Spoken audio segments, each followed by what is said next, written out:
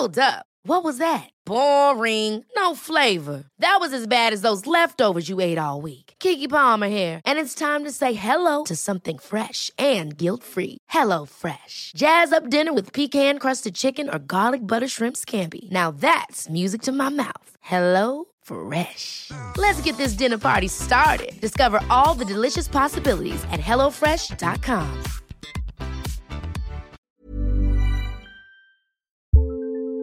Do you want a bra that's sexy or a bra that's comfortable? Thanks to Third Love, you can have both. Third Love was started to take all the frustration, ick, and out of bra shopping. That's why they make solutions for every bra problem, aka problems. Their bras make it easy to bring back perkiness you haven't seen since high school, get smoothing you know where, and have straps that actually stay put. Designed at their headquarters in San Francisco and made from premium materials, they put every style through hours of wear testing on real women, including themselves, before it's given the stamp of boob approval. Comfort and support are guaranteed. Plus, whether you're a double A cup or an H cup, their virtual fitting room will help you find your perfect fit fast. And they've even invented half cups. No more feeling stuck between two cup sizes that don't fit right. It's time to get your problems solved. Visit thirdlove.com and get 15% off your order with code PODCAST15. We are special breakfast people here at Pantsuit Politics, but not just when Beth and I are on the road. The truth is, I want something warm from the oven every Saturday morning and Sunday morning. It's just the truth. It makes it feel special, makes it feel exciting. I don't want to work at it. So the first time I ever saw Wild Grain, which is bake from frozen subscription box for sourdough breads, fresh pastas, and artisanal pastries, I was obsessed. You guys, I've been a member for over a year. It's amazing. It's so easy. Every item bakes from frozen in 25 minutes or less, no thawing required. You can fully customize your Wild Grain box. You can choose any combination of breads, pastas, pastries. You can even build a box of only breads, only pastas, or only pastries if you'd like. And for a limited time, you can get $30 off the first box, plus free croissants in every box when you go to wildgrain.com/pantsuit to start your subscription. Sometimes I make one single croissant just for me because I want to feel special, and they're so good. You heard me. Free croissants in every box, and $30 off your first box when you go to wildgrain.com/pantsuit. That's wildgrain.com/pantsuit, or you can use promo code pantsuit at checkout. That is not that I think everybody should go do psychedelics. Obviously. We're going to get so much email about this. We're going to get so many emails. I'm sitting here quietly meditating for my inbox. Sarah at pantsuitpoliticsshow.com. I'm just telling you, I read the book and I was like, you got me. You hooked me, Michael Pollan. I'm in. I'm all in. And like, I have a lot of friends who've done psychedelics. It's not necessarily like a truly like out there experience. Lots of people do psychedelics. This is Sarah from the left. And Beth from the right. You're listening to Pantsuit Politics. No shouting, no insults, plenty of nuance.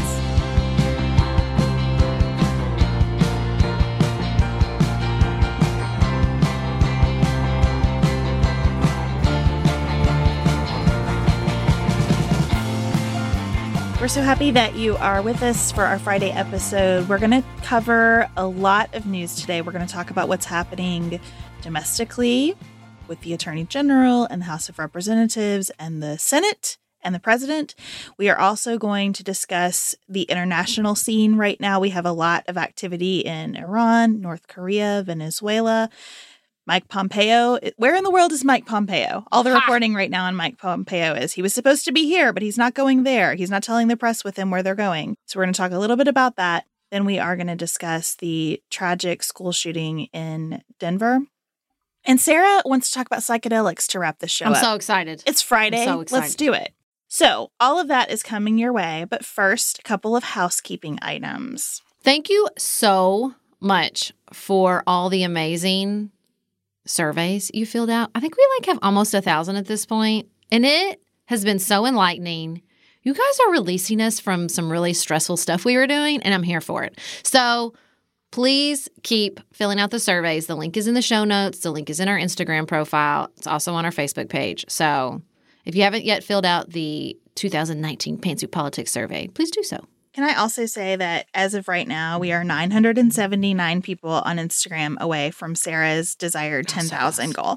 And I just want to take a second and tell you about our approach to this, because we have grown our social media presences very slowly and intentionally because we want them to be good spaces for discussion.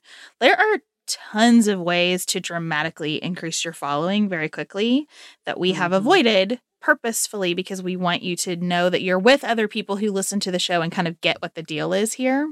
We don't want to turn into the internet comments section. So we really appreciate those of you who listen to the podcast taking time to follow us there and support us with that goal. I also want to remind you that if your book club is reading I Think You're Wrong, But I'm Listening, A Guide to Grace-Filled Political Conversation, if you order 25 books, we'll Skype with you to talk about it. And we've done that recently, and it was so much fun. And we have another one of those coming up soon. And we would love to add your book club to the list. So 25 books, you let us know. You can get all the information on the book's website, which will be in the show notes, and we'll come Skype with you. We think it would be amazing. And one final little piece. I mentioned this at the end of Tuesday's show, but I wanted to bring it back up at the beginning of this show. My church, Grace Episcopal in Paducah, Kentucky, is hiring a full-time children's minister. So if you are interested in coming and living in Paducah and serving an amazing Episcopal church and hanging out with my adorable children, hit me up. Send me an email. We're really excited about expanding the program at our church. And I just thought, man, we have so many awesome people listening to our podcast. I should give them a little heads up if they're looking for a change of location or change of career. Heck. Here's where we are. The House Judiciary Committee has voted to hold the Attorney General in contempt. They will recommend that action now to the full House. And then everyone will decide what they want to do with that contempt citation.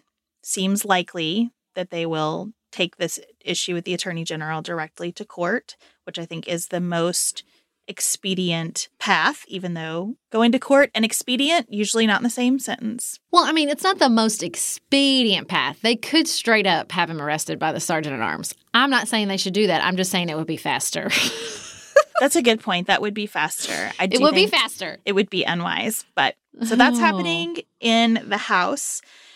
More interestingly, I think, the Senate Judiciary Committee has sent a subpoena to Donald Trump Jr., which is causing heads to explode all over the universe because the Senate Judiciary Committee continues to operate in a bipartisan way. I just want to take a moment and extend my heartfelt thanks to Senator Burr and Senator Warner for acting like adults and doing their work. Thank you, gentlemen. I bristle a little bit because I really don't think the issue with the House is that Jerry Nadler and his like are not acting like adults. I mean, the dude with the chicken is definitely not acting like an adult. But I don't know. I feel like Jerry Nadler is really trying to be the adult in the room.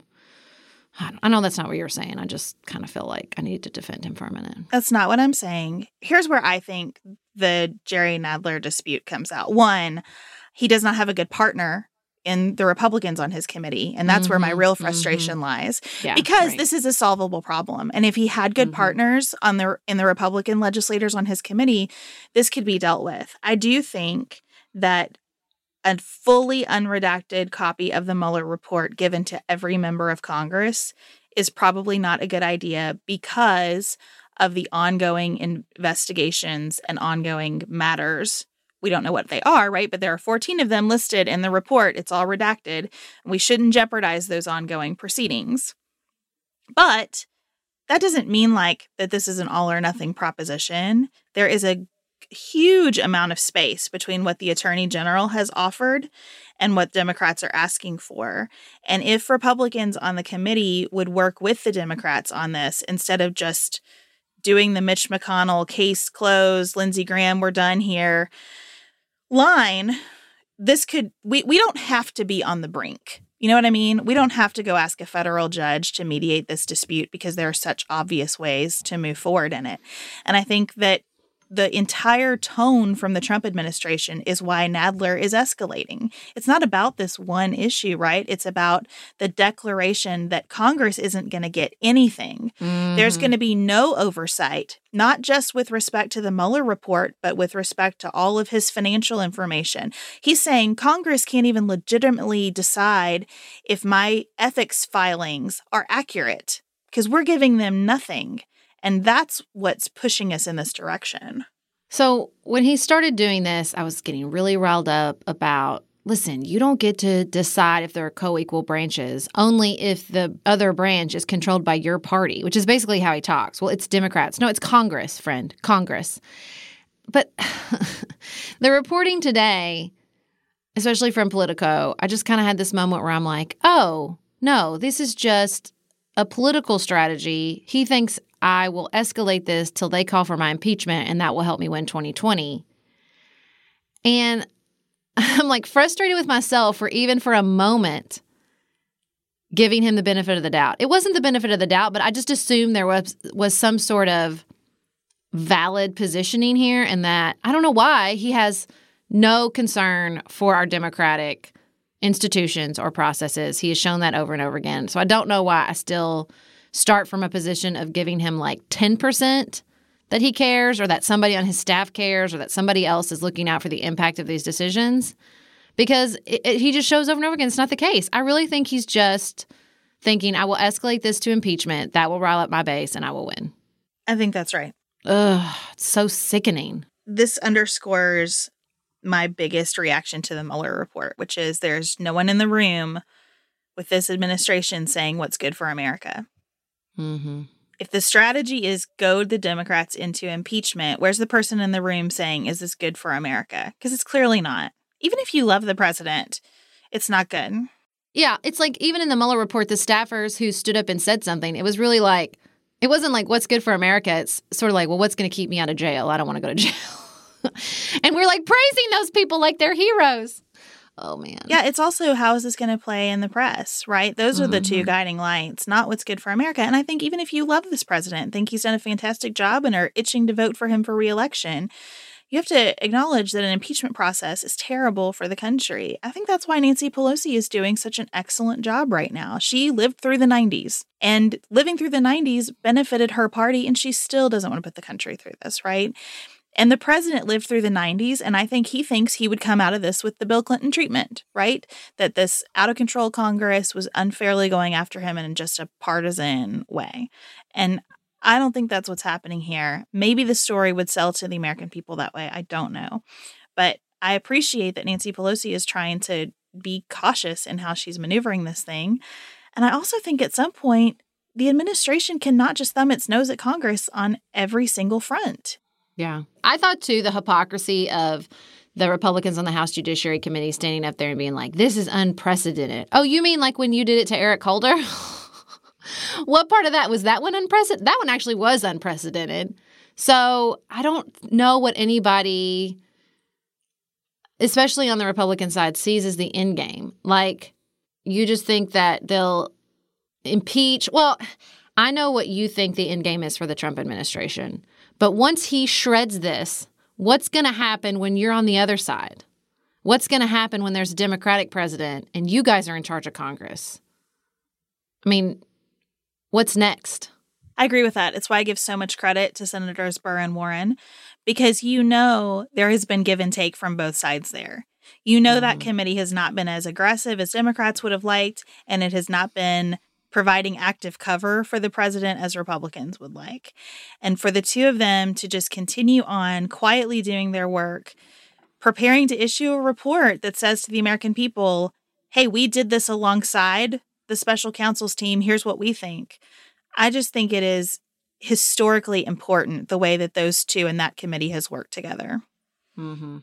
The administration's feelings about the rule of law really spill into where we are internationally right now. I don't know if you've seen this, Sarah. Connor Friedersdorf, who's writing I really respect at The Atlantic, he has a piece out today called Thanks to Trump, War is in the Air. It is very short. It is mostly bullet points. And it's just a factual summary of where we are, because the Secretary of State and the National Security Advisor keep talking about conflicts that we are prepared to intervene in militarily and don't seem to be concerned at all about congressional authorization for intervening or in those how long conflicts. that list is. It's a long list. It's a long list, friends. I mean, even if you think, even like separate from the congressional issue, what's your plan? It's a really long list. And it's a hard list, and it's hard in ways that this administration did not create. It has escalated some of these, Venezuela, for example, is a terrible crisis. I have no idea what the best policy from the United States would be on Venezuela. I do know that I think getting involved militarily would be a mistake. And even if that's the right course of action, I think Congress needs to authorize that. I see no way to shoehorn our existing authorization for the use of military force onto Venezuela. The reporting today, following up from Tuesday, is that Iran had implied its agreement to start attacking U.S. troops in the Middle East to groups that have been in the Middle East for some time, that Iran has been working with for some time, but it's just they're kind of ratcheting up their interest in using those groups to attack American troops. Okay, I understand why that provokes a reaction from this administration. I also think that if we are seriously considering the use of military force in Iran, which I believe would be a mistake, that needs congressional authorization. Mike Pompeo says, I don't think it does. Oh, my God. North Korea fired test missiles this week. We fired some test missiles, too. We say the two things are unrelated. I think that seems unlikely. Where are we going with this? What's the strategy here? Because the president inherited an incredibly complex geopolitical situation. It has only become more complex in the course of his tenure. And we have all of these potential military engagements, plus trade with China, plus the situation with Russia. I mean, it's just, what is the strategy? And in the meantime, we're focused on stonewalling Congress domestically. I'm frustrated about this. Someone said in a survey that they feel like the show's become depressing, and I hate that. This is kind of a depressing situation. I mean, the through line is we do whatever we want. That's the through line through both situations, is we are not subject to the rule of law or constitutional checks and balances.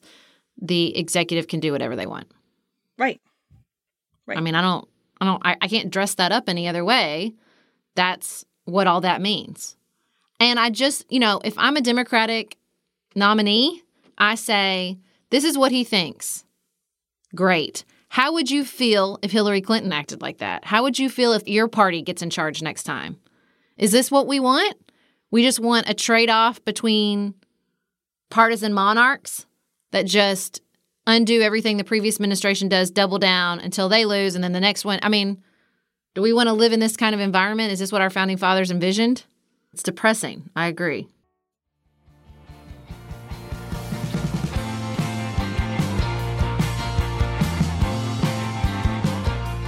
Another really difficult story this week came out of Colorado. There was a shooting in Charlotte, North Carolina.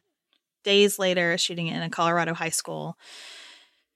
A student died, Kendrick Castillo. He helped a couple of other students apparently rush the shooter. So probably several lives were saved by those students' actions.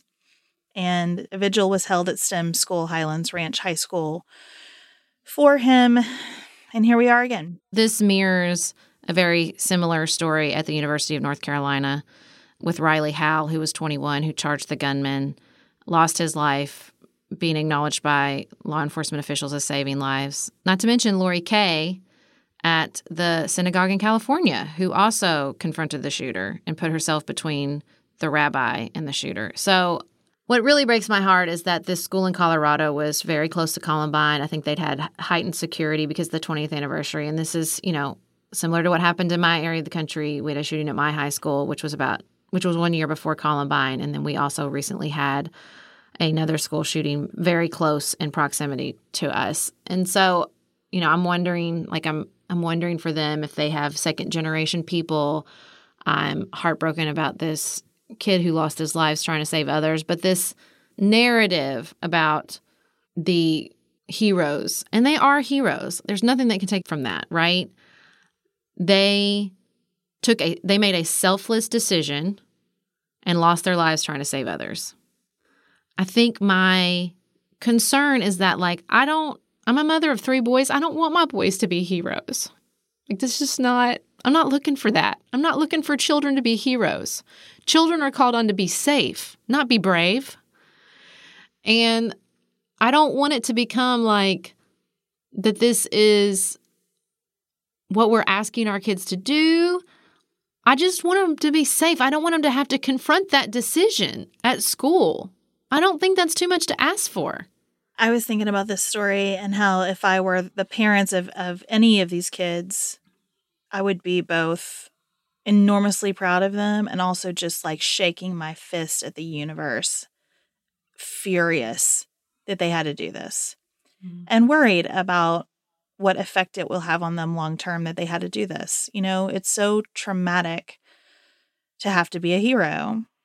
We don't do a good job serving our firefighters and our police officers and our members of the military well because we love celebrating their heroism and we struggle with the side of heroism that is incredibly painful and damaging to people. And so I agree with you that there's so much complexity around what these kids did. Thank you to these kids, right? I'm grateful, and I think they made the best decisions that they could under the circumstances. And also, it's too big of an ask of children to protect other children in their schools from shootings. It's too much of an ask. Look, I'm not even asking the teachers to do that. I'm just not. The only people I ask to put their lives at risk for other people's safety are the people who sign up to do it and are trained to do it, like police officers. That's a big enough ask for them. And they know they're doing it. I'm not trying to put in a person who never thought that was going to be something they were asked to do. I don't know. It's so frustrating and heartbreaking. The presence of a heroic decision does not change the fact that a child died. It just doesn't. Just finished A Court of Thorns and Roses and craving another fantasy world to devour? Dipsy's got you. Dive into spicy enemies to lovers' tales or embark on an epic romance between immortal fae and sworn foes. They've got fantasy romance stories perfect for your morning walk, late night, or long bath. Dipsy is an app full of short, spicy audio stories. They bring scenarios to life with immersive soundscapes and realistic characters. Discover stories about second chance romances, adventurous vacation flings, and hot and heavy hookups. And there's a growing library of fantasy series with werewolves, Greek gods and goddesses, Regency-era historical fiction, and fairy smut to explore the bounds of your pleasure. New content is released every week, so in between listening to your favorite stories again and again, you can always find something new to explore. For listeners of the show, Dipsy is offering an extended 30-day free trial when you go to dipsystories.com/pantsuit. That's 30 days of full access for free when you go to dipseastories.com/pantsuit. dipsystories.com/pantsuit.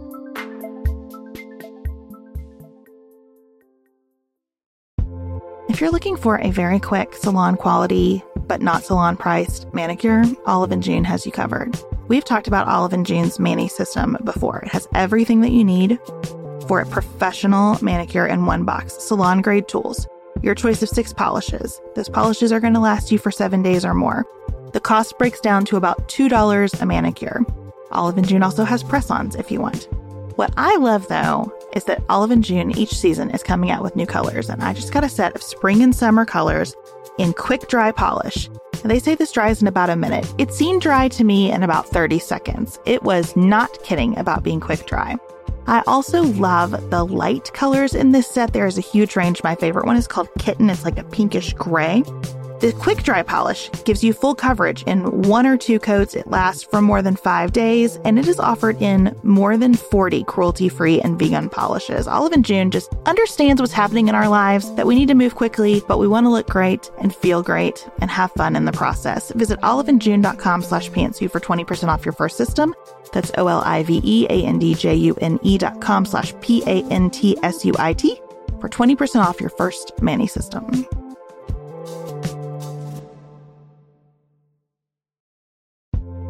This show is sponsored by BetterHelp. Can I get something off my chest? Every day I feel a little pang of sadness because I think about Griffin going away to college. Y'all, he's a freshman in high school. This is not healthy or normal. This is why I have it on my list of things to talk to my therapist about. We all carry around these things, big and small. When we keep them bottled up, it can start to affect us. Therapy is a safe space to get these things off your chest and to figure out how to work through whatever's weighing you down. If you're thinking about starting therapy, give BetterHelp a try. It's entirely online, designed to be convenient, flexible, and suited to your schedule.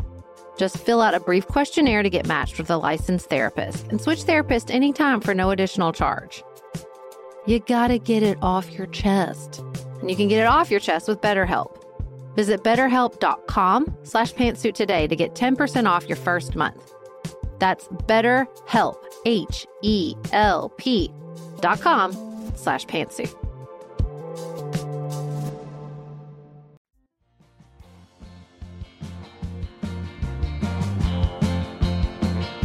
Okay, everybody, we're going to shift gears dramatically here. So, Denver just had a vote to decriminalize the psychedelic psilocybin. So it's not legal. They're just not going to prosecute it, which they really weren't doing anyway. But now they're really not going to. And I'm excited. I'm really, really excited. Beth, what do you know about psychedelics? This will be a good little focus group of what the average citizen knows about this particular class of drugs. Only what I've listened to you talk about. This is not an area that I've independently investigated. Well, but before I started talking about it, what was your general ideas? What did you know about psychedelics based on high school and college? What did you heard?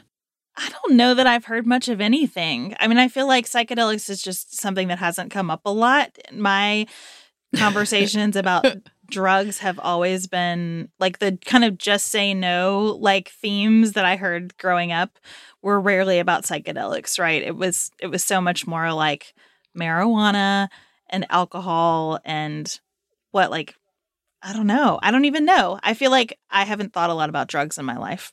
There you are. Well, I mean, what I always heard growing up is that they were dangerous. You should never do it because if you do LSD, you'll have LSD was the only psychedelic I knew about. Well, no, that's not true. Did I know? I don't know if I knew mushrooms and LSD were different, honestly. I just knew if you had a bad trip, you could, it was just a crapshoot. And if you did a psychedelic, you could have a bad trip and then you'd be a schizophrenic for the rest of your life. Okay.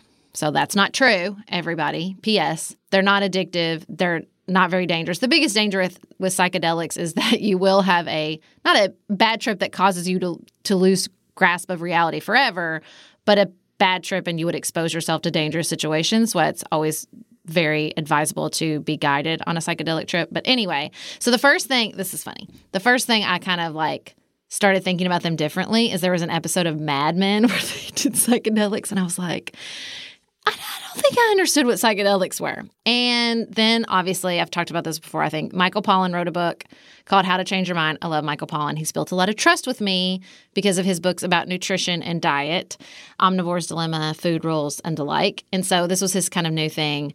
He did all of them. He did psilocybin. He did LSD. He did ayahuasca, which has gotten a lot of play in pop culture. Chelsea Handler did it on her show. And then he did the one I can never think the name of, but it's like a poisonous Mexican toad. Anyway. It's so fascinating. It can really help people. They're in 4th-stage trials for psychedelics for treatment-resistant depression and anxiety. The ground we've covered in changing people's sort of perception of psychedelics and getting the right information out there has been so dramatic in such a short amount of time. I'm just so interested in seeing where this goes next. And I mean, I think it's a positive thing. I think these drugs, they can really help people with PTSD. And I mean, I said on Instagram this morning, that's what I want to do for my 40th birthday. That's what I've asked for. Now I got a while. We turned 30. You just turned 38. I turned 38 in July. But I told my husband, I was like, what I want for my 40th birthday is a psychedelic trip. And he was like, you are the weirdest human on planet Earth. I was like, no, I'm not. I'm on trend. See, and Denver's backing me up. Sarah is on trend. So why are you interested in doing it recreationally? I totally understand the argument of if this can really help people, let's allow it to help people. And Yeah. I've always felt, I had this conversation with my mom about marijuana a long time ago because we were talking about medical marijuana for pain management. And I said, I'm so much more comfortable with something that grows in the ground being used for pain management than something that's cooked up in a lab. Now, I know that's overly simplistic, but that's where I was when we had this conversation. And I still feel that a little bit. So I understand if it can help someone, we have all kinds of dangerous things being marketed that can help someone, dangerous to some extent, right? There's always risk when you put something in your body that's not like a carrot. I get it. But why recreationally does this interest you? Because I'm really obsessed is probably too strong of a word. I'm really interested and think a lot about the bell curve of middle age, like that you hit this point where your happiness kind of bottoms out and you don't like rise back up till you're in your 60s and 70s. I refuse to do that. I'm just not going to let sort of the malaise of middle age affect my happiness levels. Like, I just want to try to combat that. And so he makes a pretty good case in the book that, in particular, like the psychedelic he ends up recommending is psilocybin in particular. And he makes a really good, interesting case in the book that when they first started studying psychedelics, what they thought they were going to see is when they scanned people's brains that were tripping, that they were going to see all this elevated activity in other areas of the brain, which is not what they found, which is really interesting. What they actually found is the quieting of what we call the default mode network, which is, just our own individual set of filters we put on all the information we get as humans. And sometimes, they go too far and the filter is too unmovable. And that's how sometimes you can get into depression and anxiety. Sometimes it's a little too loose, and that is how you end up in schizophrenia. But that's mass overgeneralization. Please don't email me, all you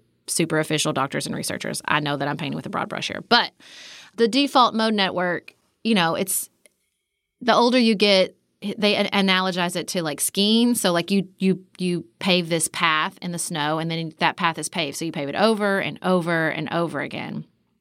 And you cut that path in the snow, not paved. And they analogize psychedelics to like shaking up the snow globe. Like it just sort of, it's not a permanent disruption, but it gives you a vision. It gives you something to look to as like these stories I tell myself, the way my brain has functioned for 40 plus years doesn't always serve me. It's not the complete story. And that's just because of psychology and our big monkey brains. It's just so hard to do. I mean, like they say somebody that's on psychedelics, their brain looks like monks who have meditated for hours a day for 20 plus years. Like it's a kind of a shortcut to that type of emotional breakthrough, and it can offer a lot of insight, especially what you want from the trip is very predictive of sort of what you get. Like if you go in thinking, I want to view this differently, I want to break out of this thought cycle or whatever, like you can kind of predict what path your trip will take in a way. You need a guide for sure. That's the only safe way to do it, to help you if you encounter scary things or to talk through what you want to get out of it. But I'm just totally fascinated by the idea that you can have this experience that will open up new ways of understanding, open up new ways of thinking about yourself and your connection to other people and your connection to the world. Because I do think those filters and the way the stories we tell ourselves are so very strong. And I think that especially as we creep into middle age, they can be really problematic. And so I'm really interested in an experience and a substance that, reading the research and looking through all the information, the benefit of that experience far, far outweigh the risk for somebody like me. How important is that for somebody like me, caveat? What are the factors that would make that not true? Where the risk would outweigh the benefit? Yes. Well, I mean, like they really advise, again, if you're very young in your 20s and you have a history of schizophrenia in your family, you don't want to do psychedelics. That would be a bad plan. Like the risk would outweigh the benefits if you were doing it without a guide, because you could encounter something really scary. Nobody would help you. No one would be there to help you navigate it. You could expose yourself to risky situations. So I think there are definitely risk factors where they're like, this is not the right experience for you. Not because of my age, because I don't have that sort of mental history, because I have the resources to do this in a really safe way. I don't see a lot of risk for me. So that's where I'm at. I want you to ask your therapist and see what he says. I'm intrigued by people's, especially mental health professionals' ideas about it and thoughts about it. I just think even I was talking to my doctor about it, and I just think for the most part, even a lot of mental health professionals, like if this is not your area of expertise, there's just still a lot of dated perceptions and misinformation about psychedelics out there. That is not that I think everybody should go do psychedelics, obviously.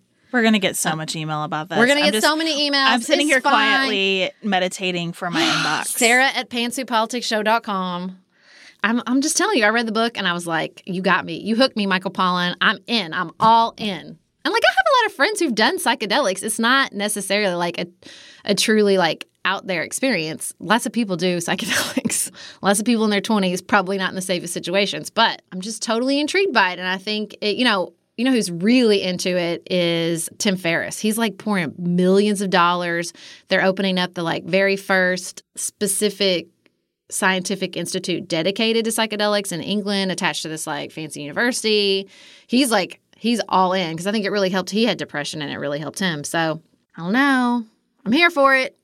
Good job, Denver. It's funny because I feel like in most of our conversations, the theme is that I am more comfortable with a loss of control than you are. Yeah. And this is an area where I do not feel that way even a tiny bit. I do not like substances that make me feel out of control. Like I took Neurontin for quite a while for the pain associated with fibromyalgia.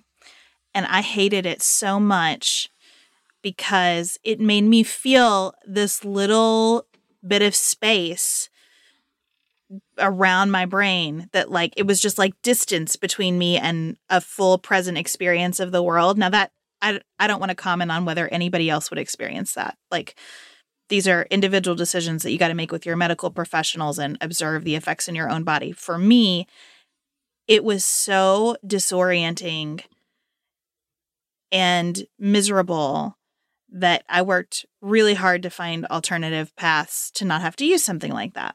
I understand that what you're saying is it's different to take a drug every day versus have an experience with something.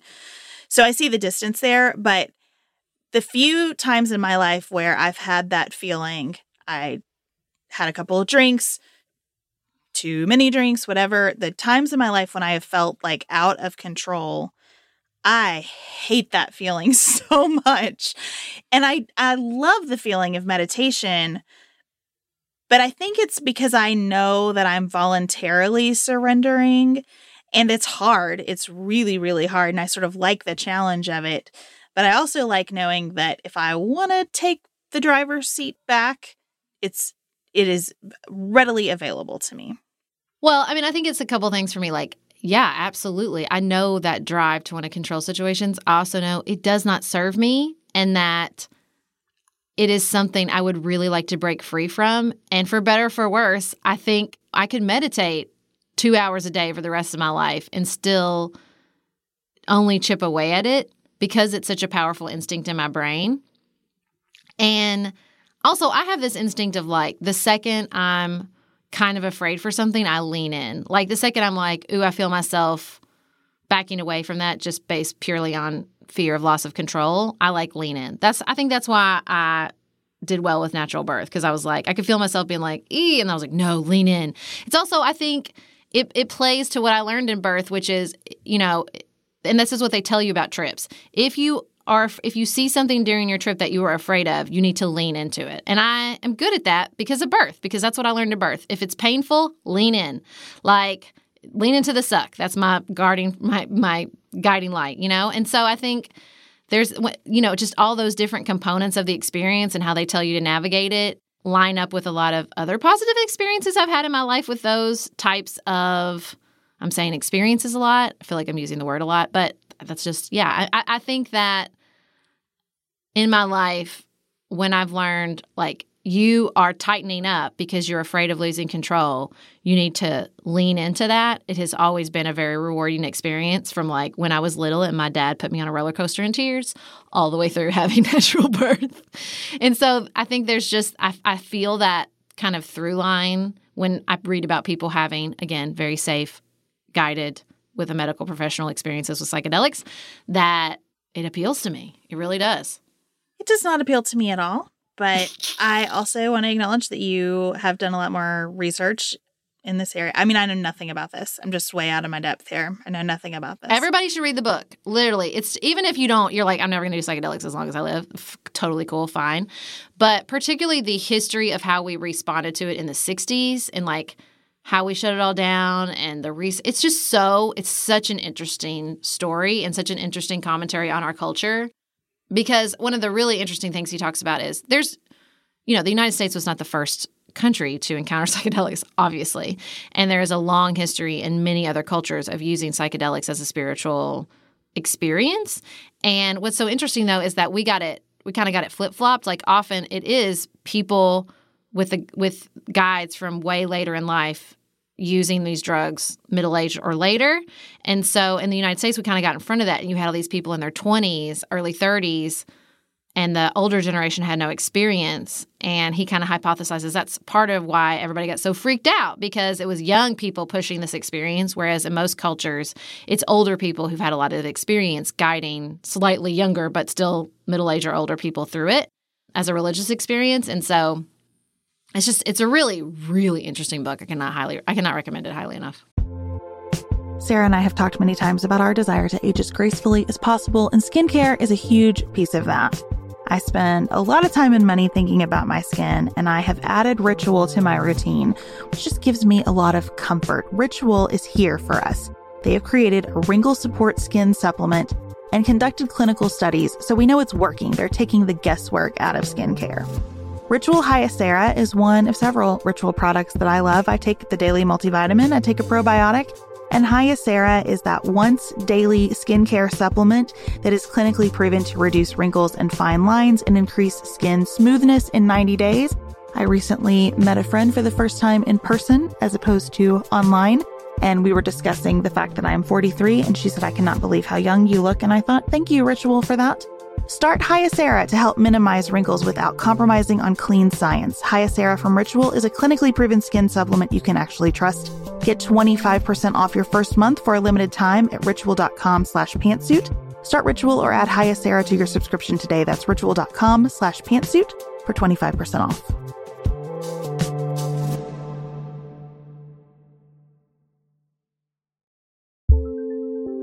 There's not much worse than a dry and itchy scalp. Also, when you get your hair colored and then it does not last as long as you and your stylist discussed. It could be that unfiltered, mineral-filled water is the culprit.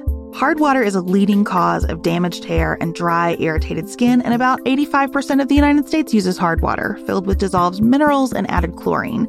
That's where Canopy's new filtered shower head comes in. Canopy, known for their beauty hacks and reimagined humidifier, has revolutionized the filtered shower head. Dermatologists recommended this unique 3-stage filtration system greatly reduces contaminants and odors in your shower water, leaving you with healthy hair and glowing skin. Best of all, the Canopy filtered shower head is hassle-free. Installation is a breeze, and its unique quick-release filter replacement feature allows for seamless filter replacement unlike any others on the market.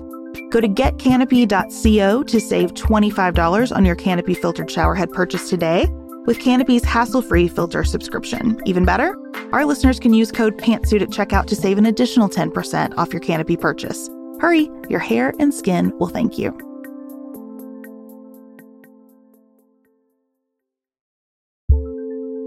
Do you want a bra that's sexy or a bra that's comfortable? Thanks to Third Love, you can have both. Third Love was started to take all the frustration, ick, and out of bra shopping. That's why they make solutions for every bra problem, aka problems. Their bras make it easy to bring back perkiness you haven't seen since high school, get smoothing you know where, and have straps that actually stay put. Designed at their headquarters in San Francisco and made from premium materials, they put every style through hours of wear testing on real women, including themselves, before it's given the stamp of boob approval. Comfort and support are guaranteed. Plus, whether you're a double A cup or an H cup, their virtual fitting room will help you find your perfect fit fast. And they've even invented half cups. No more feeling stuck between 2 cup sizes that don't fit right. It's time to get your problems solved. Visit thirdlove.com and get 15% off your order with code podcast15.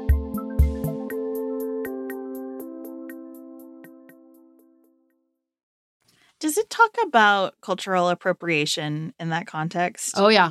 Yes, he talks about how these have been used in other cultures, what we misunderstand about that, how the leaders of this were kind of like white explorers and appropriators, just like came in, scooped it up, and left. The history is all there. I think that's an important aspect because the little bit that I do see about psychedelics in my life now tends to feel culturally appropriative to me. People who say they want to go have a spiritual experience without really like learning anything about it. I think they just want to go have the trip, right? Right. And I don't feel uncomfortable about that. I do want to land this plane in a somewhat political zone by tying into this conversation the Trump administration's announcement that it's going to make pharmaceutical companies start to put in their ads the cost of the drugs. The president said on Twitter, if companies are ashamed of the prices of the drugs, then they should lower them. And I do think that is an interesting point that the president made on Twitter that is actually worthy of discussion. I take the drug company's point that oftentimes people do not pay the list price. However, when you say, oh, they don't pay the list price because it's often covered by insurance, you perpetuate the idea that because there's insurance, we don't suffer under the cost of medical care, and that is false. Hi, drug companies. I still pay for insurance, and I still pay for the high cost of pharmaceuticals, even if I'm not using them, because that's how insurance works. Loves and kisses, Sarah. I found that argument very frustrating. I think this is a step in the right direction. I really struggle with pharmaceutical advertising at all because I think that the prevalence of certain drugs just wears away at our ability to make good judgments about when we need them. So I didn't intend to talk about this twice in one episode, but when I was diagnosed with fibromyalgia, it was kind of I suspect this is the diagnosis from a general practitioner who then said, I could refer you to a specialist or we could put you on, I think it was Lyrica, which was the big drug that was being advertised at the time for fibromyalgia. And I said, I will take the specialist, please, and thank you. Because to me, getting on Lyrica was like a very dramatic escalation when we weren't even certain about the diagnosis. And I understand that you can never be totally certain about the fibromyalgia diagnosis, but we weren't even as close as you might be able to get to the, you know what I mean? And I just thought that we're taking that leap. I wasn't mad at the doctor, though. I understand it. Like, the advertising works, and it works in ways that we can't be fully conscious of all the time. And I don't find it empowering as a patient to have these drug ads on a loop in my head. I feel like that steers me in a particular direction as I interact with my physician instead of being open to a variety of options. And I feel like it pushes us to escalate conditions before we need to. So I think the pricing disclosure is a good idea. I'm just wondering if we need to go farther than that and say, we're not going to do drug advertising anymore. I mean, I'm down for that. Look, I think at the very beginning of drug advertising, there was a semi-valid argument that it empowered patients to talk about their own care. Perhaps. Now, y'all, we have this thing called Dr. Google. So I think the argument that they needed information in order to be empowered to talk about their own care is just so ludicrous in the face of the internet that now the only reason you have drug advertising is to sell more drugs. And considering what we're learning about drug companies and their strategies, particularly surrounding the opioid epidemic, I mean, they were doing bananas things. You have drug companies going to jail because of the links they were going to sell drugs. So if a patient wants more information, there's a ready source available to them. The idea that they're no longer empowered. I mean, you can ask any physician about the ways in which people come armed with Google results and are like, I want to do this. I don't want to hear what you have to say about it. I don't think that argument is any longer valid. And so there are other sources. They don't have to depend on a TV commercial. All that to say, shut them down. I'm totally happy with that solution. I don't think it's a no-brainer. I mean, I think that there are issues to the government saying you can't advertise in this way that concern me. I just wonder if on balance that wouldn't be the best thing. I do think there's value in, everybody kind of mocks the restless leg syndrome or used to mock that when those commercials were really prevalent. There is some value in saying to people, this is a thing. You're not crazy. This is a thing, and it's something you should talk to your doctor about. And yeah, but sometimes they make up things. That's the other problem. Drug companies make up drugs to treat conditions that don't exist. Well, or that could be treated without drugs. To me, that's the hard part, right? Where you have something that is happening, that a lot of people are experiencing, and it interferes with their quality of life. And also, there are some options that don't require drugs. And I'm afraid that the empowerment we might gain marginally from those advertisements is drowned out by the disempowerment of being pointed to one particular solution without any guidance or training or data around what that solution might involve. So I don't think this is easy, but I do think it's an area that requires more exploration, and I'm happy that the administration is taking a step in that direction by requiring the disclosure of the costs. Well, this was a weird episode. I like it. I'm here for it. I'm going to launch a psychedelic podcast. Do you want to join me? No, thank you. It could be half psychedelics, half beauty products. That is a niche right there. Peace out. That is a valid, important niche, I think. Maybe I could talk Jamie Golden into it. You're going to have to find another partner. I'm not up for that. Oh, it's too funny. Thank you so much for joining us. We will be back with you next week when we are going to start our annual Patreon drive. We need celebratory music here, Dylan. Yay! Yay! Yay! It's going to be fun, you guys. We got to talk it up like NPR does. It's that time of year. It's our fall and spring donor drive. Listen, Pantsuit Politics is listener supported, so it's important. I'm excited to talk about it. We got some exciting things, too, coming. Yes, I think we have some really exciting things to share with you and some really good plans. And so we hope that you are here for that and all of the news. There is sure to be lots of it next week.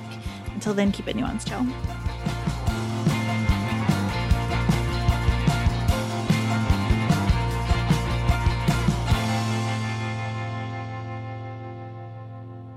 Dylan Garvin produces Pantsuit Politics every week. Thanks for making us sound better, Dylan. Elise Knapp is our managing director, which means we could not make it without her scheduling, organization, feedback, and creativity. Thank you, Elise. We couldn't make Pantsuit Politics without support from our listeners. Go to patreon.com/pantsuitpolitics to learn how you can receive more nuance and help us make the show. Special thanks to our executive producers who have committed to supporting us in a major life-giving way.